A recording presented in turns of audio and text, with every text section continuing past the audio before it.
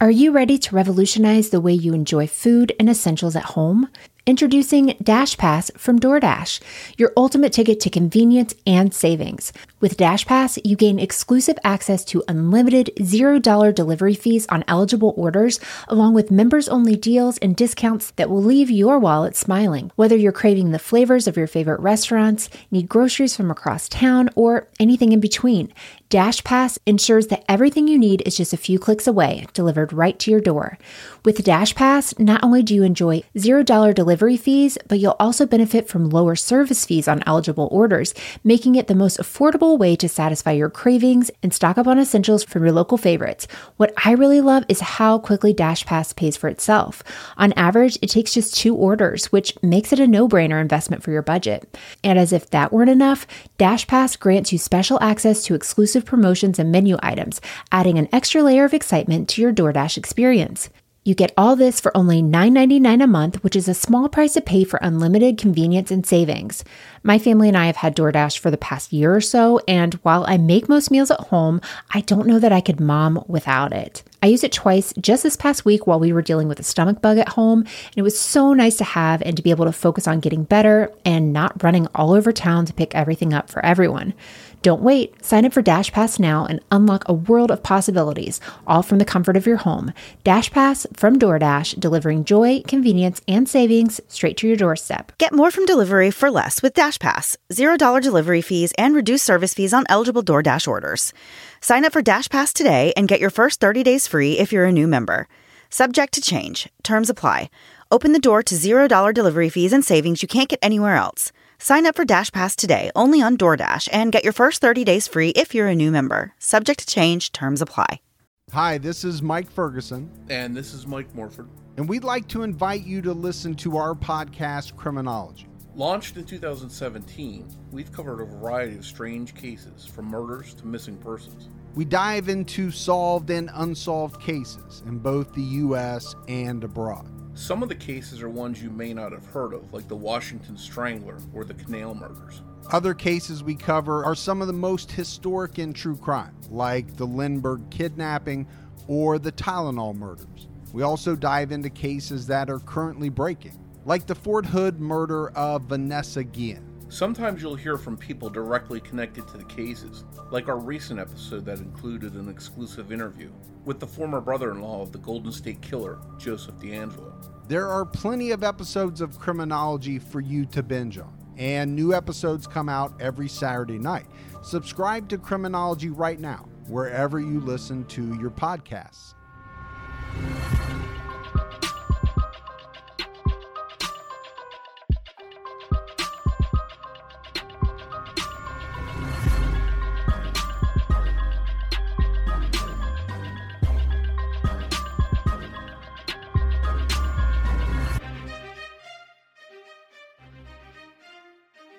Hey guys, and welcome to the Moms and Murder Podcast, a true crime podcast featuring myself, Mandy, and my dear friend, Melissa. Hi, Melissa.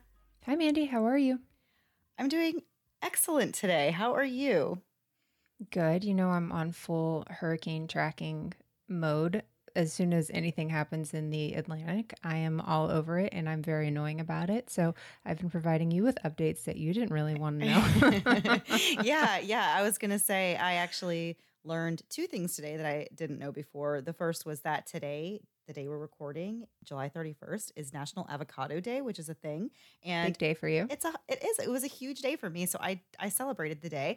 And then the second thing I just learned today was that we have a hurricane that is just right around the corner. And I only know that because of you. So thank you very much. Oh my gosh. I'm so concerned. I'm always like, don't tell people, don't scare other people, Melissa. My husband's always like, please don't tell me you're telling other people this. I'm like, well, I did already. I'm sorry. No, it's good. I know that we had been tracking like a few storms that were out there, and I just kind of stopped paying attention to them for a few days. And then next thing you know, they're upon us. I should probably not make a habit of, not paying attention to the weather for that long of a period of time. At least from now until season. October. Yeah. Got to really be in there. Exactly. So I think we'll be okay, though. It doesn't seem like it's going to be coming directly over our area. So we'll be okay. Probably just be a very rainy weekend. Yeah, for sure. Yeah. So the next story that we have for the podcast is the story about the crybaby killer. And if that sounds mean, it's not our fault. We did not make up that nickname. He was actually dubbed the name because of how he later acted in court. The crimes of the crybaby killer took place near Youngstown, Ohio. And before we get into the details of the story, we're going to tell you a little about Youngstown in this week's segment of We Googled This City. I like the way I said that, so excitable, but we didn't have it last week, so I am very excited. Oh, wow. Okay. I liked it. Thank you. Really get ready for it to the excitement to fall. Here we go. So Youngstown is located in Northeast Ohio, and as of the 2010 census, has a population of around 66,000 residents. Youngstown, now I'm saying Youngstown, now I'm afraid it's Youngston, because we always screw that sort of thing up. So in your head, tell yourself it's Youngstown or Youngston. We know it could be either of them, so we're good. Now you know that we know. Just pretend like we know. So it's the 9th largest city in Ohio and sits just a few miles away from Pennsylvania, which tells me everything I need to know about my geography abilities, which is literally nothing. I had no idea they were so close. Youngstown was originally known as a huge steel town, but as of the 1970s, the steel industry sort of fell in that area, and now there really isn't a main industry in the town. I didn't find a bunch of fun facts about Youngstown, just some historic ones that always don't make for very good podcast intros. So we'll talk just a minute about some interesting Ohioan facts. Ohioan, that's how you'd say it, right? Yeah, Ohioan. I think so. Yeah. So there's a candy maker by the name of Clarence Crane who came upon a pill making machine one day. I don't know how one comes across a pill making machine. Maybe his class visited the pill making machinery building for school that day, like a bring your candy making kid to work day. I don't really know how that works. So whatever the reason, he gets to this pill machine, sees it, and decides, hey, if you can make pills like that, it'd be a great way to make candy. And on one particular day, the machine actually glitched, and instead of keeping the inside of the little circle like a pill, it kept the round O on the outside. And so he capitalized on this fact and called these new mints he was making lifesavers. Oh. Yeah. So I assume now that it has something to do with lifeguards and the little circle things that they have. I don't know that to be true. The internet's my teacher. Let me tell you what I always thought it was. I can't wait. So for some reason, someone must have told me this as a child, but I always thought lifesavers were called that because since they have a hole in them, if you got one lodged in your throat, then you could still breathe through it. But now that I'm thinking about it, that's probably not the actual reason, but that's what I've always thought was the reason. An emergency choking prevention. I'm going to tell you, I don't know the real reason, so let's go with it. We can tell all of these people that that's the way it is. Don't Google behind us. Never Google behind us.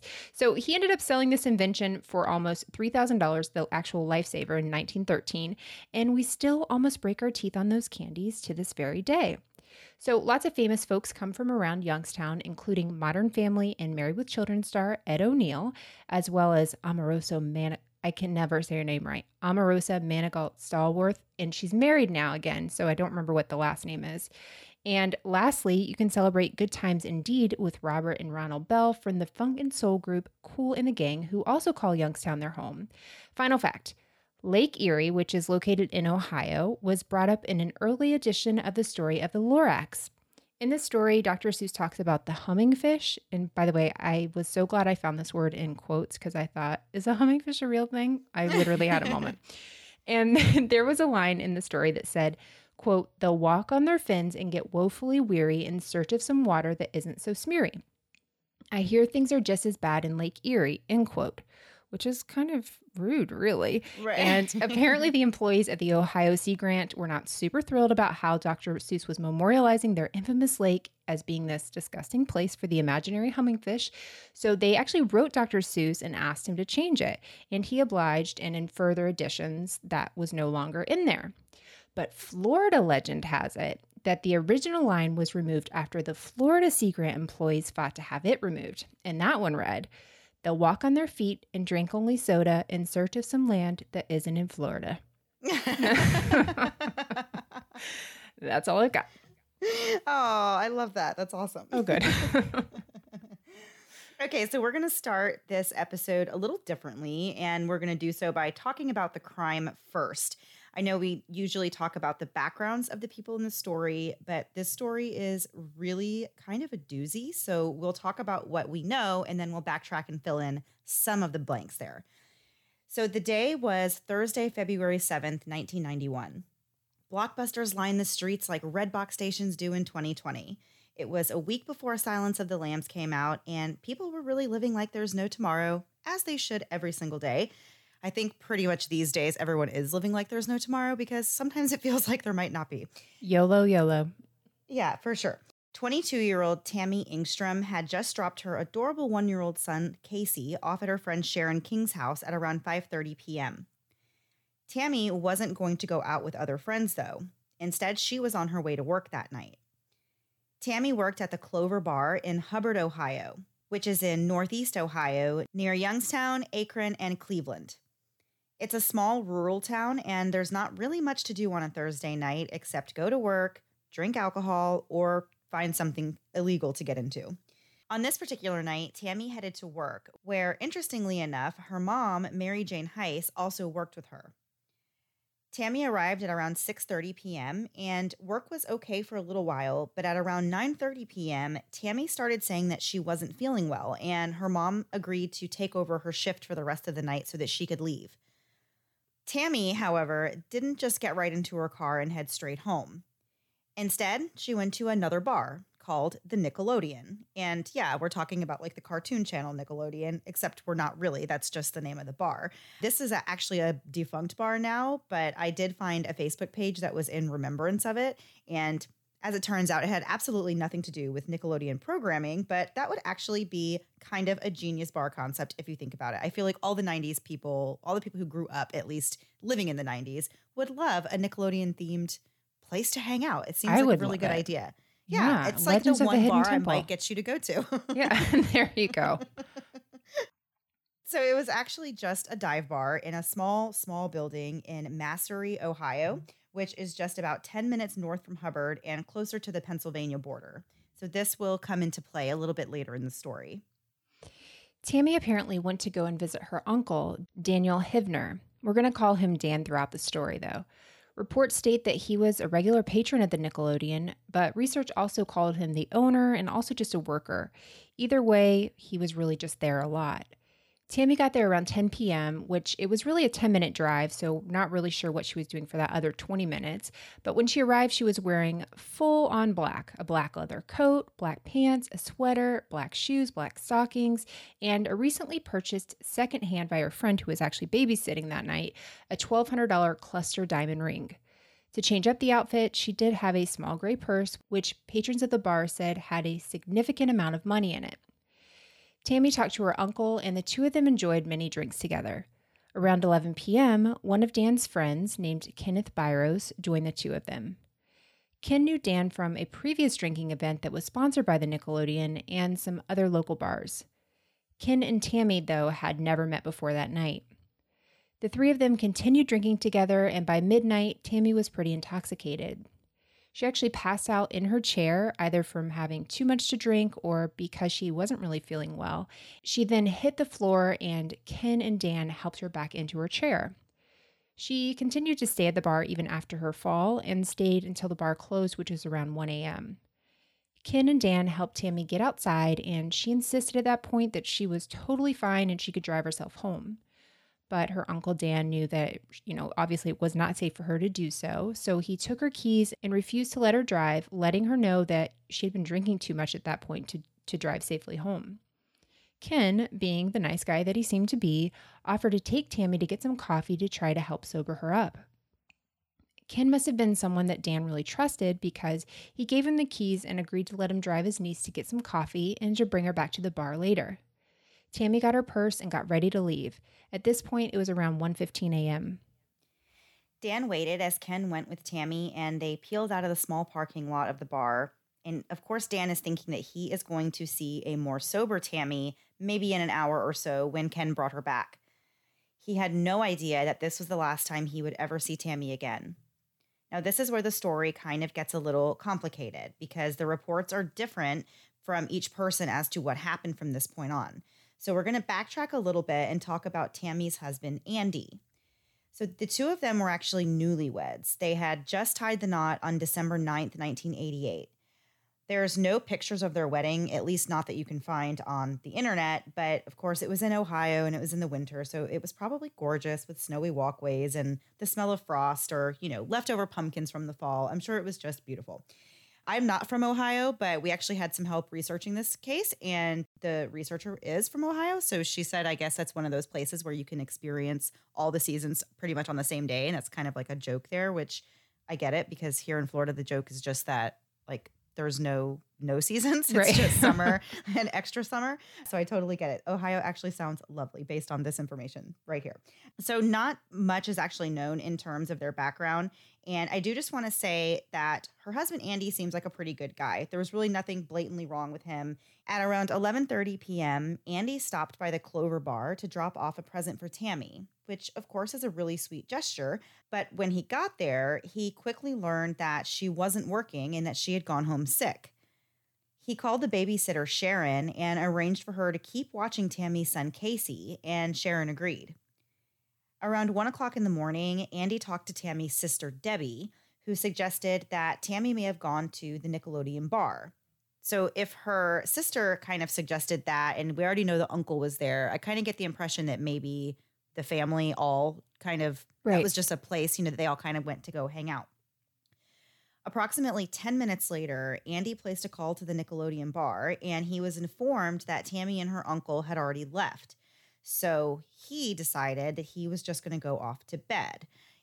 Some people might say that's a little strange whenever he doesn't know where his new wife is, but I imagine if it was like a normal thing where she would go meet up with her uncle after work or hang out, he must have just not been concerned, and thought that she would be home soon. So he just went off to bed. Right. And it wasn't a time where we all had phones and you could easily text somebody and, you just trusted people got to where they were going when they were going to get there. That's just kind of how it was then. So we want to focus on how the family reacted first, and then we'll get into more of the details of what actually happened next. Andy woke up the next morning and was immediately worried because Tami still hadn't come home at that point. We don't know exactly what time he woke up that morning, but if he got up, he was out until at least 1 a.m., he probably didn't get up super early the next day. So around noon, he and a friend stopped by the Nickelodeon to pick up Tami's car, which had been left there overnight. At some point during that time, he learned that Ken was the last person seen with Tami. So he drove over to Ken's house. We aren't sure exactly how he knew where Ken lived. Either way, he drove there, he knew the address, and he was able to go over there to look for Tami. Andy then confronted Ken about Tami's whereabouts, and Ken was very quick to say that he and Tami had left and gone to get coffee, just like he had, that was the whole plan. But then he said that at some point, he tapped her on the shoulder and she, quote, freaked out. She got out of the car and started running through people's yards on Davis Street. Where they were at this point was in nearby Sharon, Pennsylvania, and near, obviously, Davis Street. This street is approximately 0.3 of a mile away from the Nickelodeon, so not really far at all. Andy told Ken that he had already contacted the police in Sharon, Pennsylvania, and that he intended on filing a missing persons report with the Brookfield Township in Ohio, their police department. Andy then threatened Ken with an eerie message. He said, quote, if she don't turn up right fast, they are going to come looking for you and it's going to be your blank. So at this point, Andy doesn't know where his wife is. Ken is saying, hey, she jumped out of the car. I don't really know where she is either. So they're still looking for her. And we're going to get right back into what happens next in the story after taking a quick break to hear a word from this week's sponsors.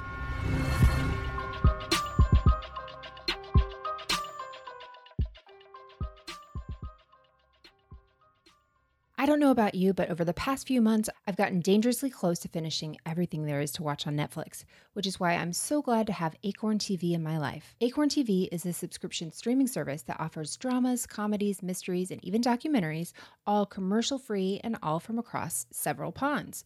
There's everything from timeless classics to those shows that are just really kind of hard to find, and even newly discovered favorites from Britain, Ireland, Australia, and beyond.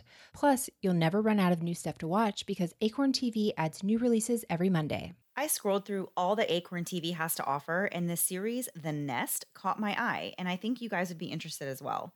The Nest is an Acorn original and a BBC new top drama about a Scottish couple who recruit an 18-year-old surrogate to carry their baby. But of course, it's not a show worth watching without secrets from the past popping up and making things even more interesting. I can't wait to check that out. And with Acorn TV, I can stream from my phone and download the app or watch online and even stream to Amazon, Fire TV, Roku, Chromecast, and more. Britain gave us The Office, so you know there are going to be some amazing comedies to watch as well.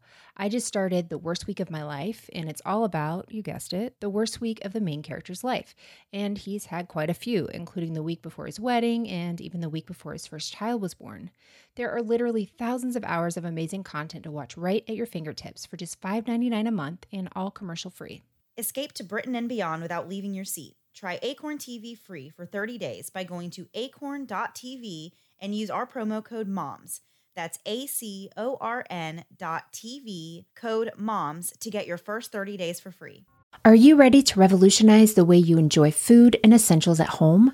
Introducing Dash Pass from DoorDash, your ultimate ticket to convenience and savings. With Dash Pass, you gain exclusive access to unlimited $0 delivery fees on eligible orders, along with members-only deals and discounts that will leave your wallet smiling. Whether you're craving the flavors of your favorite restaurants, need groceries from across town, or anything in between, Dash Pass ensures that everything you need is just a few clicks away, delivered right to your door.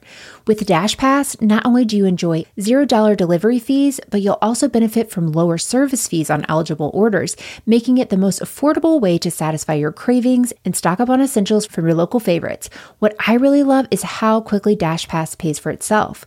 On average, it takes just 2 orders, which makes it a no-brainer investment for your budget. And as if that weren't enough, Dash Pass grants you special access to exclusive promotions and menu items, adding an extra layer of excitement to your DoorDash experience.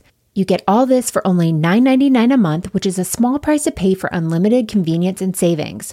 My family and I have had DoorDash for the past year or so, and while I make most meals at home, I don't know that I could mom without it. I used it twice just this past week while we were dealing with a stomach bug at home, and it was so nice to have and to be able to focus on getting better and not running all over town to pick everything up for everyone. Don't wait. Sign up for Dash Pass now and unlock a world of possibilities, all from the comfort of your home. Dash Pass from DoorDash, delivering joy, convenience, and savings straight to your doorstep. Get more from delivery for less with Dash Pass. $0 delivery fees and reduced service fees on eligible DoorDash orders. Sign up for Dash Pass today and get your first 30 days free if you're a new member. Subject to change. Terms apply. Open the door to $0 delivery fees and savings you can't get anywhere else. Sign up for Dash Pass today only on DoorDash and get your first 30 days free if you're a new member. Subject to change. Terms apply. And now back to the episode. Before the break, we were talking about the disappearance of Tami Engstrom, followed by a late night at a bar with her uncle and his friend Ken Byros. Ken was the last person to see Tami after he allegedly took her to get coffee to sober up that night. All day that Friday, Ken was telling different people the same story about Tami, that she woke up, became frightened, and jumped from his vehicle. Specifically, he told Tami's mom, brother, uncles, friends, acquaintances, and others that she ran between houses near Carpenter's Towing or Carpenter's Garage on Davis Street in Sharon, Pennsylvania. So he's being very specific about the last place that he claims he had seen Tami. Right. He also added additional details that he hadn't included in his story before. Now he started to say that he initially chased after Tami and he was unable to catch her. He told these people that he abandoned the chase because he was scared that he would be caught driving under the influence. But the people that he was talking to about his version of events aren't stupid people, and they noticed that there was some things about him that seemed a little off. Like he had fresh cuts and scratches on his hands and a fresh wound over his right eye that they knew was not there the night before. Ken's reasoning, he said, was that he was locked out of his house and had to break a window, and that's how the cuts on his hands got there, and the cut on his eye he got while he was chopping wood. 2 separate injuries overnight? Right, overnight, exactly, in the middle of the night. Very, very interesting. So Tami's brother also got involved and actually threatened to kill Ken if Tami had been hurt in any way. And one of Tami's uncles said that if Tami had been hurt, he would, quote, rip Ken's heart out. So her family is very upset, and they clearly think that Ken knows more than what he's telling. Right. Tami's mom said, quote, if you put one scratch on my daughter, I will bleeping kill you. So like we said, her whole family is really just not liking the way that this guy is coming across. So Ken's response to Tami's mom was, quote, "Don't worry, your daughter's going to be just fine. You wait and see."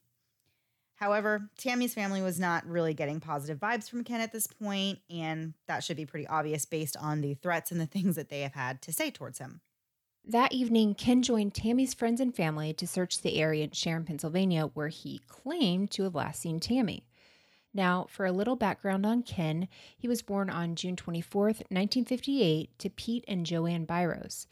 Growing up, he really didn't have a very stable childhood. His dad was very domineering and tyrannical, and Pete treated his family really like property. He belittled and berated poor Joanne and the kids. He showed little to no affection and isolated them from their family and friends. He allegedly wouldn't even let them go to church. Pete was an extremely jealous man who accused Joanne of infidelity and really gaslit her constantly, going between threatening to take his own life and then threatening to kill her. Pete ended up dying from cirrhosis of the liver in October of 1983. His death was actually a very big turning point in Ken's life. Although he wasn't a great man, he was still Ken's dad, and it hit him really hard. From this point on, Ken seemed to have developed an anger inside him, which generally he was able to really suppress, but on that night with Tami, something came out of him. We'll get back to that though. Family members described Ken as helpful and caring and someone with a really good heart. He was a graduate of YSU, where he took criminology and forensic classes. Although his interest was studying criminology, he himself did have a short criminal history. Back in April of 1977, he was involved in a larceny case, but the case was ultimately dismissed. In October of 1986, he was caught driving under the influence, but he pled guilty to reckless operation of a motor vehicle. Apart from his upbringing, those around him thought he was a pretty normal guy. There was certainly none of those general characteristics of a serial killer that you might expect to see, like hurting animals or having trouble in school or being an outcast. He was actually a pretty social guy and seemed to have a really bright future ahead of him. Going back to Friday the 8th, that morning, Joanne, who was Ken's mom, found a gold ring on her bathroom floor. So before we get into this, we also have to point out that Ken did live with his mom and his brother, Curry. That Friday night, Curry saw Ken in the pasture behind the house and asked him what he was doing, and Ken said that he was, quote, watching stars. This must have been kind of an odd thing for Ken to do, for multiple court documents to really make sure that they added it in there. But it is listed as an important piece of information in this case. On the 9th, which was Saturday after the disappearance of Tami, Ken's mom asked Ken if he knew anything about the gold ring that she found. And he told her that he didn't know anything about it and that it appeared to be made of cheap gold. His mom, however, disagreed and said that this was not a cheap ring, and she suggested that maybe it belonged to the girl who had jumped out of his car early on Friday morning. Then he took the ring and he claimed that he was going to take it to the Nickelodeon, which is kind of an odd choice considering you know that this woman is missing and that the police are looking for her. And if you have this ring, it would make the most sense to hand it over to the police and not take it back to the bar where she was last seen because, you know, right now the police are looking for her and doing this investigation. So it seems odd that he wouldn't turn that over to the police. He never did take the ring to the Nickelodeon. He did, however, hide it in the ceiling of his house, which, I don't know why you would really do that unless you had something that you were trying to hide. Exactly. So all Saturday morning, Tami's friends and family continued to spend hours looking for Tami in Sharon, Pennsylvania. They also searched the wooded area along the railroad tracks near Ken's house on King Graves Road. The search party wasn't able to recover any clues concerning Tami's disappearance. Saturday afternoon, the police contacted Ken regarding Tami's whereabouts. They let him know that he wasn't under arrest and they just needed information. So there's two important members of the police in this story. The first one is Rocky Fonts, who's a Brookfield Township police detective working on his very first murder case, and John Cleric of the Sharon Police Department, who also helped with the questioning of Kim. I think Rocky Fonts is actually a perfect, it's a really good name for a police detective. Right? So I love that guy's name. It definitely sounds like something you would see in a movie or something. Yeah. In an interview with the Columbus Dispatch, Rocky Fonts said that he knew Ken as a perfectly normal guy from the area, but he noticed that Ken got nervous when he was questioned about Tami. He said, quote, all of a sudden, I'm watching his swallowing, I'm watching his respiration, Kenny's getting scared, I'm starting to get bad feelings, end quote. At some point during this interview that Rocky was having with Ken, the other detective, John, joined in and began to help with the questioning. John suggested that maybe Ken had made a sexual advance towards Tami that night, which made her uncomfortable enough to jump from his car. For his part, though, Ken denied this version of events. Then John changed what he was saying ever so slightly and suggested that maybe Ken made sexual advances that caused Tami to jump from the car and then maybe she hit her head. But Ken also denied this. John, though, was a very smart investigator and he was very persistent. Eventually, he suggested yet again that Ken may have made sexual advances and that Tami had fallen out of the car and struck her head. This was really the golden ticket for the police. Ken then responded yes, and that's when he admitted that he had done something, quote, very bad. John, though, was no rookie, and as he continued this interrogation, he knew the right questions to ask and really just how to ask them to get to Ken. He offered to speak to Ken alone, and Ken agreed, saying he wanted to speak to John out of the presence of the other officers. Ken then continued, quote, "It's like you said, we were in the car together. We were out along the railroad tracks. I touched her on the hand. Then I went further. I either touched or felt her leg. She pushed my hand away. The car wasn't quite stopped. She opened the door and fell and struck her head on the tracks," end quote. He told John that she was dead and the incident occurred along the railroad tracks near King Graves Road in Brookfield Township. Remember, Ken lives on King Graves Road, so this had happened really close to his house. And remember that night he was actually going out to bring her to get coffee and then go back to the bar, but not bringing her back to his house. Ken continued to speak and really tell the same story in front of Detective Rocky Fonts. Rocky remembered this moment. At this point, Ken spoke to him. He said, quote, "I'm still thinking it's an accidental death." So yeah, when Rocky comes back in the room, he's like, things have definitely changed from where this had first happened. He said that then Ken added additional details. He said that Tami hit her head on the metal part of the railroad tracks and then died. He admitted that her body was in Pennsylvania, and when asked about the precise location, that's whenever he decided he wanted an attorney. Ken met with his attorney, and the attorney told officers that he was willing to take police to the locations where Tami's body would be found. And yes, that's locations plural, not just one. What investigators didn't know yet was that Ken had dismembered Tami's body. He continued to try to make it seem like an accident, knowing full well it was no such thing. Rocky told the Columbus Dispatch that at that point, quote, "I said he cut her up. This was no accident. I said this was a mutilation. This goofball murdered this girl and he cut her up," end quote. Early Sunday, February 10th, 1991, Pennsylvania and Ohio authorities discovered several of Tami's body parts in a desolate wooded area of Butler County, Pennsylvania. Other parts were found in the same type of flora in Venango County, Pennsylvania, which is approximately 30 miles away from the Butler County site where they had found the first set of remains. So a little forewarning here, Tami's death and the details are really brutal and gruesome. So I know we don't usually get into those kind of things on the show, but we're going to do it as best as we can. So Tami's head and right breast had actually been severed from her torso. Her right leg was amputated just above the knee, and her body was completely nude except for what appeared to be remnants of black stockings that were purposely rolled down to her feet or ankles. The torso had been cut open, and her abdominal cavity was partially eviscerated. Her sexual organs were removed from the body, and they were actually never recovered by the police. When the police went to the railroad tracks near King Graves Road, they found the following evidence. There was a large area of blood-stained gravel near the tracks. Blood spatters on the side of one of the tracks were also found. There were a number of blood stains found in the general area, and a swampy area near the tracks contained some of Tami's remains. The blood was found to be consistent with Tami's blood, and the remains they found were also a match. Approximately a month later, police recovered Tami's black leather coat, partially buried a short distance away from the tracks. The coat had 2 cuts or slash marks on or near the collar. In a shallow hole in close proximity to the location of the coat were Tami's keys and a tube of her lipstick.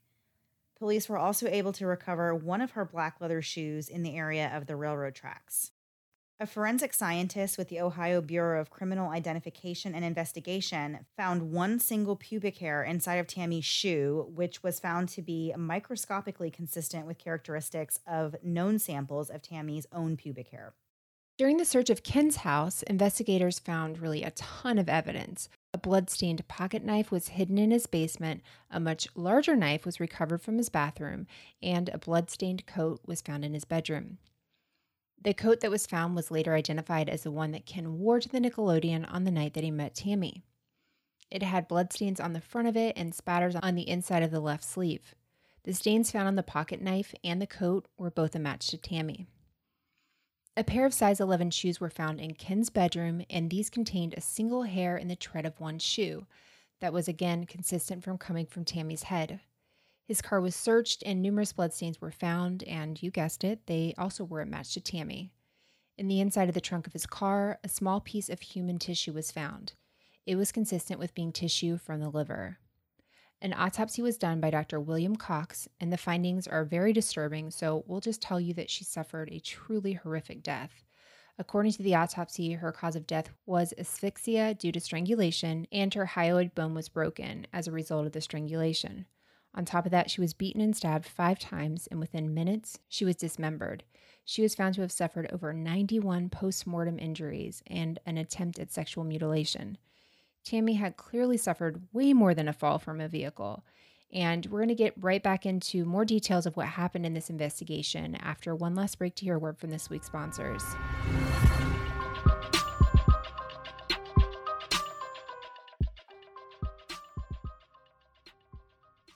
We've now had a Rothy's shoes for almost 2 years, and they are still my go-to shoes. I wear them literally day in and day out, and they are so comfortable, but also they look good with anything, including dresses, shorts, and even paint-stained sweatpants. And I know what you're thinking, Melissa, those shoes have to be disgusting after 2 years, but they aren't because they're Rothy's, and they're fully machine washable. Anytime they need a little refresh, I can simply toss them in the washing machine, and they're as good as new. I loved my Rothy's so much that I bought a second pair. This time, I chose the limited edition sneakers in bubblegum. They are a very eye-catching shade of pink that adds a fun pop to my otherwise boring wardrobe. Now that I have 2 pairs of Rothy's, my biggest shoe problem is deciding which ones to wear. Rothy's come in an expansive and ever-changing array of colors, prints, and patterns, and in a range of styles. There is truly a perfect and comfortable shoe for everyone's personal style. Plus, I love that Rothy's feel amazing from the very first time you wear them because there is no break-in period. And that's because they're seamlessly knit with thread that's made from plastic water bottles. So they are like Cinderella's glass slippers as soon as you put them on. They are perfect. As an added bonus, they always come with free shipping and free returns. Check out all of the amazing shoes and bags available right now at rothys.com/moms. That's rothys.com, rothys.com/moms.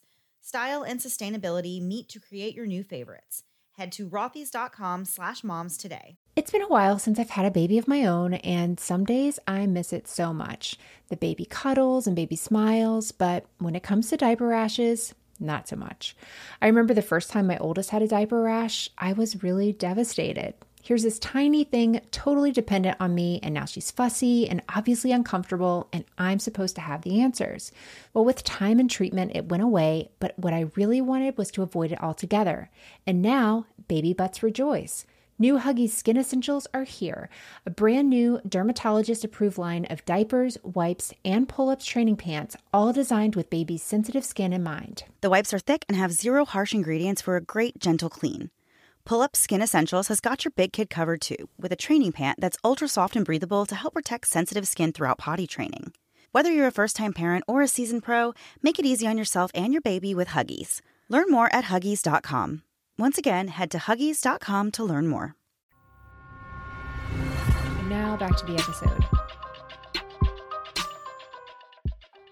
Before the break, we were just talking about the findings of the autopsy performed on Tami's remains and the many injuries she sustained during the attack on her life.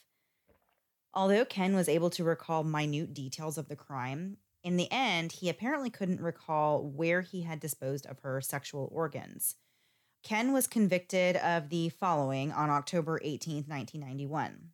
He was found guilty of aggravated murder, and he received a sentence of death. And 2 specifications that actually made it a death penalty case were that It involved committing or fleeing immediately after committing aggravated robbery and attempting to commit or fleeing immediately after attempting to commit rape. He was also convicted of felonious sexual penetration, abuse of a corpse, and this was actually one that was dismissed prior to the trial. He was convicted of aggravated robbery and received 10 to 25 years, and he was also convicted of attempted rape, which he received 8 to 15 years for. Before the trial, Dr. James Eisenberg interviewed Ken in March of 1991 and on other occasions and found the following. He said that Ken came from an extremely dysfunctional family and that his relationship with his dad significantly affected his life and personality. While he was dismembering Tami, he was allegedly mentally reenacting scenes from when he hunted deer with his father, and he would have to slaughter the kills. And his father, of course, the whole time would be berating him, telling him that he was worthless and incompetent. He was diagnosed with schizoid personality disorder and lifelong alcohol dependence and neurotic depression. He graduated from college after having worked towards a degree for 13 years. He was able to persevere despite the trying circumstances of his youth, and he was employed throughout most of his adult life. No significant history of prior criminal convictions really existed for him, and between February of 1991 to his trial, he had no reported problems in the Trumbull County Jail. It was determined that he was not insane at the time of trial or at the time of the killing, and that he definitely knows the difference between right and wrong. The psychological conditions didn't rise to the level of a mental defect or a disease that deprived him of the capacity to really understand and appreciate the criminality of his conduct or to conform to the requirement of the law. In trial, Ken made the decision to testify in his own defense, which can be a very risky move for the defendant. His attorneys worked very hard to make a case for accidental death rather than for murder. While on the stand, Ken started with the same story as he had previously told. To save time, we won't go back into the full story, but we'll add what Ken added while he was on the stand. On the night of Tami's murder, after getting Tami in his car, he drove to a nearby ATM in Sharon, Pennsylvania to withdraw some cash. At some point, he reached over and shook Tami since she had fallen asleep. She awoke and said she wanted to go home. Tami let Ken know that her home was in Hubbard, Ohio, but she never gave Ken exact details. So what did he decide to do? He decides to take her to his house to let her sleep it off. Ken decided on his way home to drive along the gravel railroad bed, which would take him just a few hundred feet of his house on King Graves Road. While on the railroad bed, he again reached over to Tami and grabbed her hand to wake her. At this point, she suddenly awoke, looked at Ken, and began yelling, quote, "I don't know you, where are we at?" End quote.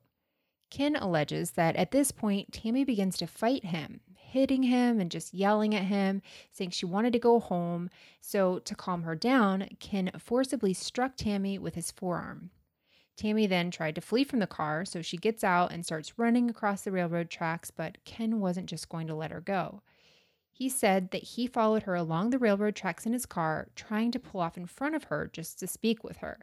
In his attempts to get in front of her to, quote-unquote, just talk, he inadvertently strikes her, causing her to topple over the car at a 45-degree angle with her head positioned toward the gravel railroad bed.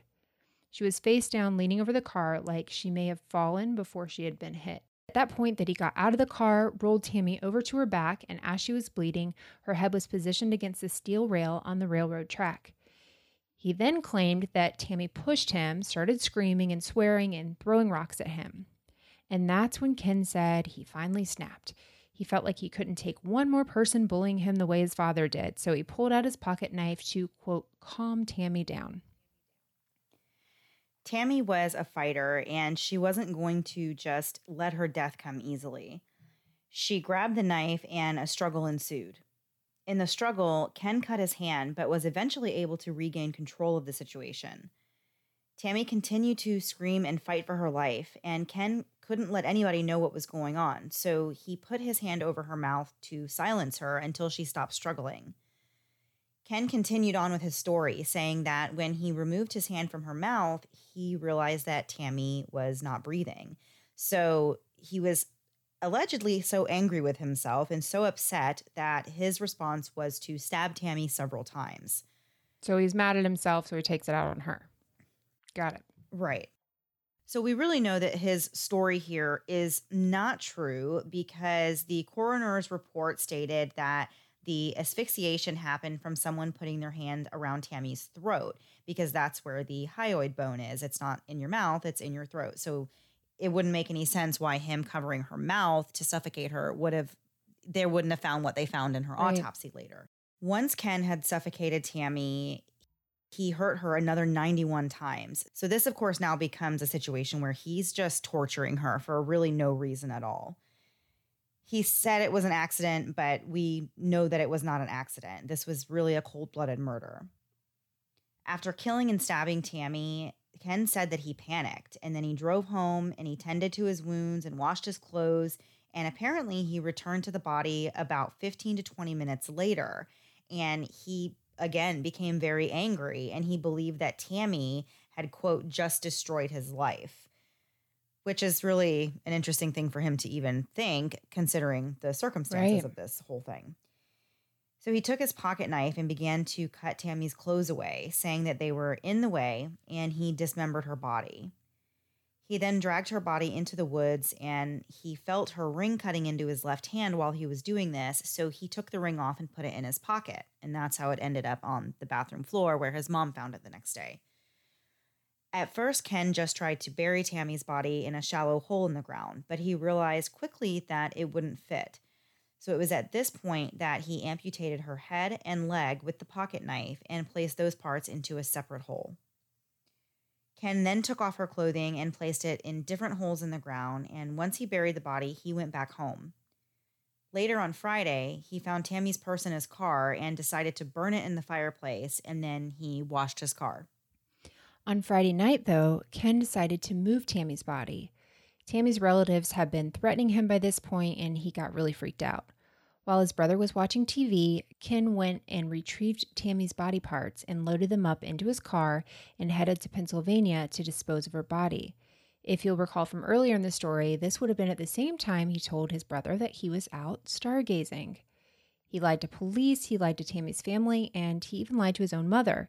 He denied, though, telling police where he actually put his hand on Tami. He denied having any sexual intentions towards Tami. He denied hitting Tami with his fist or with the blunt end of a knife. He denied ever wanting to kill Tami. He said it was all just a mistake. According to him, it really was just as simple as that. It was all a really unfortunate accident he somehow got himself involved in. So looking at the autopsy report, though, none of the timeframes he could even give would be accurate. Tami was tortured and strangled to death. It wasn't 15 minutes later. It wasn't 45 minutes later. It was really moments later. It was directly after. She was stabbed while she was still alive and conscious. After hearing all the information in the court, the jury also believed that Ken was guilty of Tami's murder, and they sentenced him to death. But our story actually doesn't end there. While in jail, Ken really never could stay on the straight and narrow. In May of 1992, he was found to be in possession of a cardboard tube that could be used as a blowgun, along with 3 darts that he made out of toilet paper and bent staples. Whoa. Yeah, that is quite a weapon. He had to spend 10 days in disciplinary control.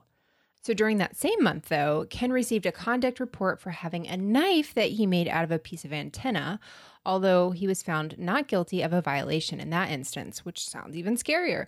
So in October of 1995, he received another conduct report for taking too long on the phone after being warned by the staff.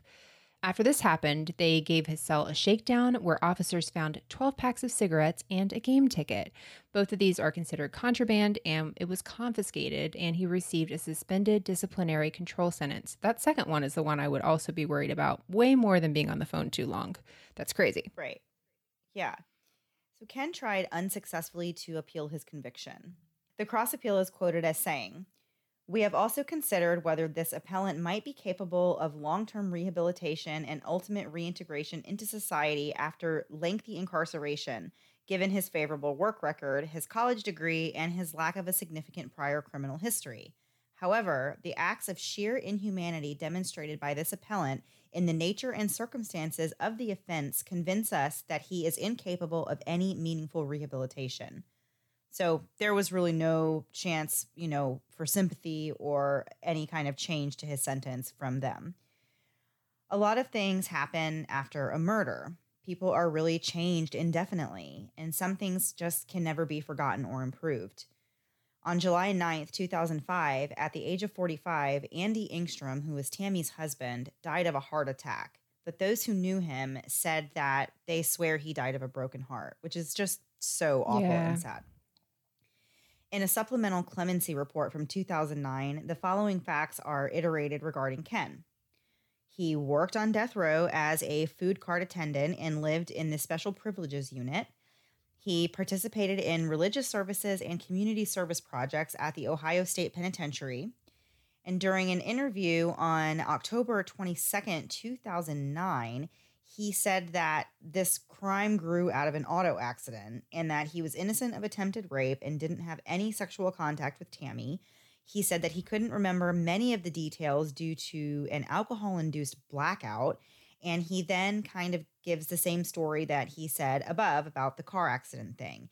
And he denied ever hitting her.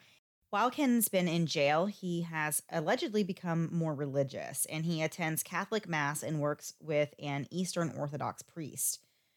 The option of life without parole wasn't the original option for his sentence when he was tried, but if it was, the jury might have chosen it. Mary Jane, who is Tami's mom, was in very poor health by this point, but she was trying to save up her strength to attend Ken's execution. Since her daughter's death, she'd experienced nearly 20 years of constant agony and nightmares about the situation, and she believed that her nightmares would finally end with Ken's execution. Pat Engstrom, who was Tami's mother-in-law, said that Tami's son Casey grew up without a mom and that his father Andy died when he was 16. So she feels that Ken is not accepting the responsibility that he has by saying that this was a car accident. And she also believes that there is nothing cruel or unusual about him receiving the death penalty. Debbie, who was Tami's sister, said that after the murder, her parents both kind of fell ill. They had to have a closed casket funeral for Tami due to the injuries, and they were unable to properly say goodbye to her. So holidays, of course, are never the same, and she said that Ken was a coward for filing all the lawsuits and not just taking responsibility for his crimes. Ken tried time after time to live out his days in jail instead of dying by the state. Just as Tami was unable to escape the grasp of her killer, Ken was unable to escape the grasp of the state's intentions on putting him to death. His last meal consisted of a cheese pizza, onion rings and fried mushrooms, Doritos with French onion dip, cherry pie, blueberry ice cream, and a Dr. Pepper. Wow, that is quite a spread. Yeah, it really is. There's a lot going on there. Reports of his final words vary, but all in all, he said this: "I'm sorry from the bottom of my heart. I want to thank all of my family and friends for my prayers and who supported and believed in me. My Father, now I'm being paroled to heaven. I will now spend all of my holidays with my Lord and Savior Jesus Christ. Peace be with you all. Amen." On December 8th, 2009, at the age of 51, Ken took his final breath. After attempting 9 different times to get an IV into Ken's arm, at 11:47 a.m., just 9 minutes after receiving a single large dose of a powerful anesthetic, Ken Byers was pronounced dead. Mary Jane, Debbie, and Tami's brother Tom were all present at the execution. In a press conference afterwards, Mary Jane was in a wheelchair and she was on oxygen, but she said, quote, "It's my happy day that I was here to see this execution," end quote. Debbie, who is still harboring resentment towards Ken, said that she felt his death went too smooth. She said, quote, "I think he should have gone through some pain for what he did." When the time of death was announced, there was a brief applause. Ken's death actually had some meaning. He was the 4th person to be executed by the state of Ohio in the year 2009 and the 33rd to die since Ohio resumed capital punishment in 1999. He was the first person to be executed using a one-drug lethal injection protocol, and many of the news articles that you search with Ken's name really detail the debates over doing it this way. But either way, the Ohio prison director at the time, who was Terry Collins, believed it was a success. There were, quote, "no problems whatsoever," and, quote, "the process worked as expected." To say that Mary Jane waited to see her daughter's killer put to death is really no understatement. Just 12 days after Ken's execution, on December 20th, 2009, Mary Jane died. She was finally at peace and with her daughter once again. Some interesting things to note about this case in the aftermath is that apparently the house where Ken used to live was thought to be haunted by Tami. Ken's mom actually eventually moved out of that house, and it was boarded up and caught fire and completely collapsed one day. So the grounds where it stood are still rumored to be haunted, but you know how I am. I don't really believe in like hauntings and stuff, but I just think it's interesting that the house actually burnt down and it's not even there anymore. So that was the story this week, a really terrible one. I feel like that was probably one of the more gruesome ones that we've talked about, but Tami's story, of course, is really important, and it's very sad for her family that they lost her, especially in that way. It's just unimaginable thinking about what she went through that last night. Yeah, it's hard to, obviously her uncle felt like this is somebody who she could be trusted with. It wasn't just a stranger. It was somebody he had some relationship with. He knew of some way, and felt like, okay, that's a safe thing to do.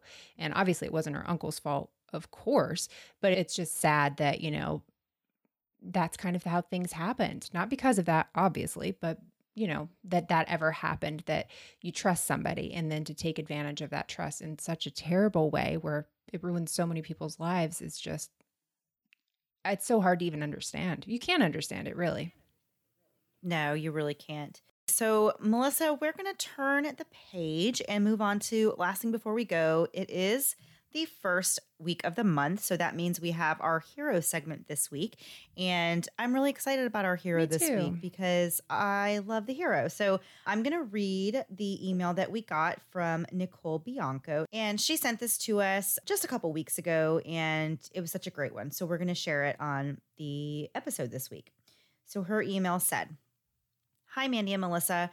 Hope you and your families are doing well, and thank you for your podcast. I truly love it. When I think of hero, it may not be traditional, but I would like to nominate my mom as a hero. My mom never received a college education, but always had dreams of becoming a nurse. When I was in high school, she applied to USF, Go Florida and Go Bulls, and got into a program that wasn't nursing, but still did it to start her college education. Prior to that, she had been taking classes throughout my childhood to receive her 2-year degree from a local community college.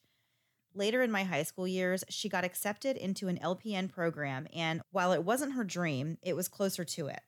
So she started taking night classes, and even though she would get home late from class, she would still wake up early every morning to make sure I got to school okay, which was unfortunately super early. Finally, when I started college, my mom was accepted to an RN program at USF, her absolute dream. She finished in 2014 and has worked in the hospital and later with cardiology ever since. My mom's a hero because she not only dedicated her life to her kids, but also to achieving her dreams to help others. To me, that makes her a hero. I know she doesn't go around saving lives and all of that, but she taught me how to never give up on a dream and that any impact is big enough. Sorry for the long story. I just think my mom is the best. Thanks." I love it so much, and there is no need to apologize because I love my mom so much too, and I just love when people have a great relationship with their mom. I know not everybody is fortunate enough to have that, but this sounds like such a wonderful mom, that she was able to do that. And it really is so inspiring to, especially even for moms that are kind of our age that have younger kids right now, and they're kind of going through it and they're like, what am I going to do after this season of my life is over and I don't have kids at home anymore. And this is such a wonderful story that shows that you can still go on to achieve a dream or to accomplish something that you want to accomplish even after your kids are older and after you've spent your time raising your kids. So I absolutely love this story. I think it's awesome that Nicole's mom went and got her nursing degree and has been working in the field that she wanted to work in. Yeah, for sure. This is a great story. I loved it. And it's so cool to hear her daughter not bragging, but looking at her mom as a hero. That's amazing. I loved it. Yeah. Oh, and I see her PS said that her brother went to FSU. Oh, and she went to UF. See, I wasn't going to read about the FSU thing because I just didn't. I didn't care. That tells you everything you need to say about UF. But then she said she went to UF, so then I was like, oh, I'll read that now. So yeah, they are truly a family divided, she says, but they still get along. So let that be a lesson to you, Melissa. You can still love me, even though I just am not an FSU fan. No, I guess. Fine. Whatever. All right. Well, that was the episode for this week, guys. I hope you enjoyed it, and we will see you back next week. Same time, same place, new story. Have a great week. Bye. Thanks so much for listening to the Moms and Murder podcast. Make sure to check back with us next week for a new episode. You can also find us at momsandmurder.com, where you can connect with us via social media. Please make sure you subscribe and give us 5 stars, because giving us 4 stars would be a crime. Thanks so much.